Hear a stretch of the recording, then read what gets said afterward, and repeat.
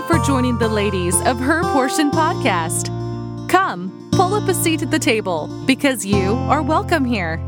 Grab your Bible and a pen and let's dig into God's Word together. Take a moment and pray that God would open your heart to Him as you listen.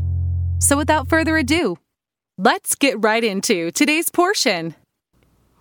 Hey y'all, it's Courtney. I'm here to introduce our topic for the month of July. Since we just celebrated our independence as a nation, we thought a good theme for this month would be freedom.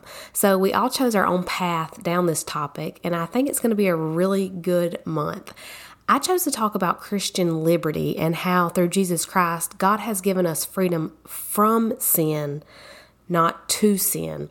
So some people get a little confused and they really struggle when we talk about freedom in Christ and the grace of God. They try to twist it into, I can live however I want because I'm saved and sealed unto the day of redemption. But I want to use 1 Corinthians chapter 8 today to show you how the Bible actually teaches us the opposite. We're saved and we're sealed unto the day of redemption, so we should live like it. We know that the Bible teaches in 1 Corinthians 14:33 that God is not the author of confusion, but of peace. Satan is the author of confusion. John 8:44 teaches us everything we need to know about the character of Satan.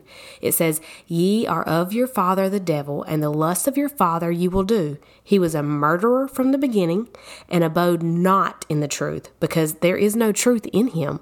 When he speaketh a lie, he speaketh of his own, for he is a liar and the father of it."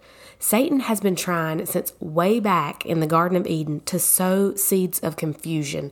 He uses it as one of his number one tactics in his battle against Christians. If he can get us, like he did Eve, to doubt what God actually says, then he can eventually get us to change our minds. I mean, think about it.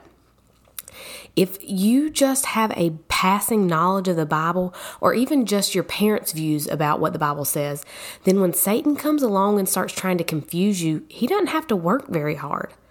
But if you study your Bible, if you read it every day, and you try to apply its principles in your everyday living, then it's going to be near impossible for him to trick you into believing a lie. He doesn't just come out guns blazing with this big, huge flaming lie. No, he twists the truth just a little so that it sounds right to the mind that hasn't committed it to memory. It's just familiar enough to sound right. I mean, he's tricky. I'll tell you like I tell my kids, this ain't his first rodeo. So I said all that to say, if you don't know God's word for yourself, it's going to be easy for Satan to change your mind. You know how passionate I am about getting into God's word every single day. And this is one of the reasons.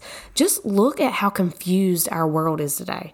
There are principles in Scripture that are clearly laid out on white paper with black ink. Principles that our nation was founded on just under 250 years ago.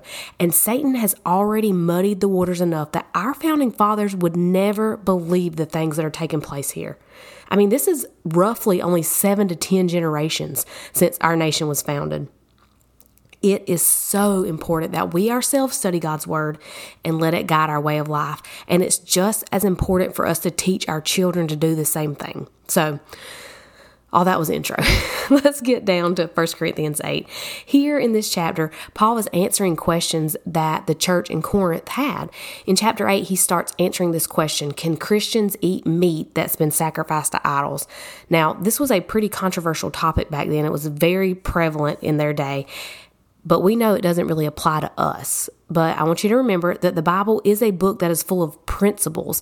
And a lot of the information, although it's not written to us, is written for us so that we can learn from it. So we can look at this same topic in a different light for Christians in 2022. Instead of talking about eating meat sacrificed to idols, we can use this as a lead into a topic about Christian liberty. There are so many topics that Christians call gray areas, but in actuality, if you read and study your Bible, you'll find a biblical principle that can apply to what you're facing today. So a few months ago, I did a scripture writing plan about social media. Now, there's no talk in the Bible about social media. Instagram and Facebook are not mentioned, but I used biblical principles from Scripture that we can apply to our social media usage. So it's kind of the same thing for our Christian liberty. Paul points out in 1 Corinthians 6:12, all things are lawful unto me, but all things are not expedient. All things are lawful for me, but I will not be brought under the power of any. Just because the Bible doesn't specifically say it's wrong, or just because the law doesn't say it's wrong, doesn't mean that a Christian should do it. In 1 Corinthians 8:4, Paul starts to address this question of should I or shouldn't I, as a Christian, eat this meat that's been offered to idols. And he says, as concerning therefore the eating of those things that are offered in sacrifice unto idols, we know that an idol is nothing in the world, and that there is none other God but one. For though there be that are called gods, whether in heaven or in earth, as there be gods many and lords many, but to us there is but one God, the Father, of whom are all things, and we in him, and one Lord Jesus Christ, by whom are all things, and we by him. He says, look, we know these little g gods, they're nothing. They're not real.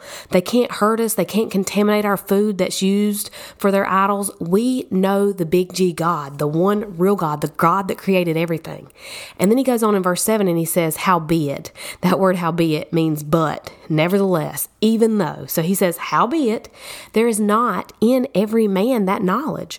For some with conscience of the idol unto this hour eat it as a thing offered unto an idol, and their conscience being weak is defiled. But meat commendeth us not to God, for neither if we eat are we the better, neither if we eat not are we the worse. He says, look, we know this, but some people, they don't understand it yet. Younger Christians, they don't understand this truth yet. Meat doesn't make us closer or farther away from God. It's not about what we eat. You have to remember, these people, they were getting saved out of this pagan lifestyle. They couldn't understand why Christians would be eating this meat that had been sacrificed to these other gods. And Paul goes on to say, starting in verse 9, he says, but take heed, lest by any means this liberty of yours become a stumbling block to them that are weak. For if any man see thee, which hast knowledge, sit at meat in the idol's temple, shall not the conscience of him which is weak be emboldened to eat those things which are offered to idols? And through thy knowledge shall the weak brother perish, for whom Christ died? But when ye sin so against the brethren, and wound their weak conscience, you sin against Christ. Wherefore, if meat make my brother to offend, I will eat no flesh while the world standeth, lest I make my brother to offend. He says, look, I know it, you know it, but they don't understand it yet. Don't let the liberty that you have be a stumbling block for your weaker brethren.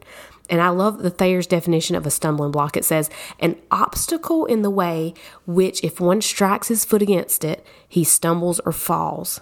So when that happens, when we create a stumbling block in front of our weaker brothers and sisters, we are sinning against Christ. Paul says that if something as little as meat makes his brother stumble, he won't eat it as long as he lives.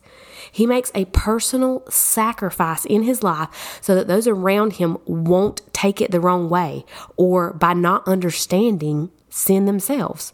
Now, in our me first culture, we might sometimes be prone to ask, well, why do I have to give up something? Or why does I have to make my life harder just because of how other people might perceive what I'm doing? Well, I want you to turn in your Bibles to 1 Corinthians 10. And we're going to start in verse 23. It says, all things are lawful for me, but all things are not expedient. All things are lawful for me, but all things edify not. Let no man seek his own, but every man another's wealth. That word wealth, it means well-being. Don't seek your own well-being. Seek another man. Seek the other man. Seek your brethren's wealth. Wow. Paul keeps going in this passage. He's still talking about meat offered to idols over in chapter 10, and he continues in verse 25. He says, whatsoever is sold in the shambles, that eat, asking no question for conscience sake. For the earth is the Lord's, and the fullness thereof. If any of them that believe not bid you to a feast, and ye be disposed to go, whatsoever is set before you, eat, asking no question for conscience sake. But if any man say unto you, this is offered in sacrifice to idols, eat not for his sake that showed it, and for conscience sake. For the earth is the Lord's, and the fullness thereof. Conscience, I say, not thine own, but of the other. For why is my liberty judged of another man's conscience? That word conscience is so important here. It's just that inner man. It's knowing what's good and what's bad. It's knowing what to commend and what to condemn. But Warren Wiersbe makes a very good point. He says, conscience depends on knowledge. The more spiritual knowledge we know and act on, the stronger the conscience will become. There are all kinds of reasons that a Christian might have a weaker conscience. They may have just been saved, or they may not read and study their Bible. But he goes on in verse 30 and says, "For if I, by grace, be a partaker, why am I evil spoken of for that which I give thanks?" And here it is. Here's the answer to our selfish way of thinking. In verse 31, "Whether therefore you eat or drink or whatsoever you do, do all to the glory of God. Give none offense neither to the Jews nor the Gentiles, nor to the church of God, even as I please all men in all things, not seeking mine own profit, but the profit of many, that they may be saved." It is not about you. It is not about me. It's all for God's glory and to see others saved. Man, that is so convicting. And if you want to read a little bit more on the topic, Romans 14 is a really good chapter. It kind of talks about the same thing. I don't really have time to go into everything, but it's not about judging them for what they eat or judging them for what they don't eat. It's about what the Word of God says, what you know the Word of God says, what God spoke to your heart about, and what your conscience, based on the Word of God, tells you to do and not do. And I don't mean whatever feels right, or I don't mean follow your heart. I mean, get in the Word of God, study the Word of God, find out what His Word says, and then do that. And I love that Paul wrote some other books of the Bible. He also wrote Galatians, and in chapter 5, verse 13 and 14, he says, "For brethren, ye have been called unto liberty.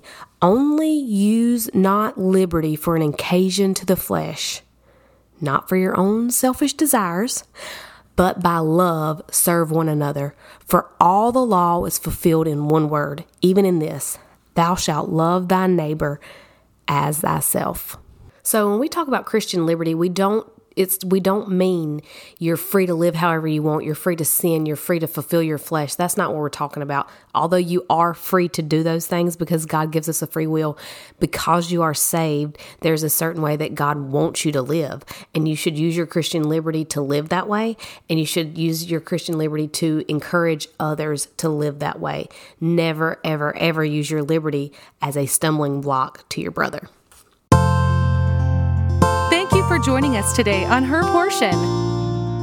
We hope you leave with plenty to ponder from God's Word.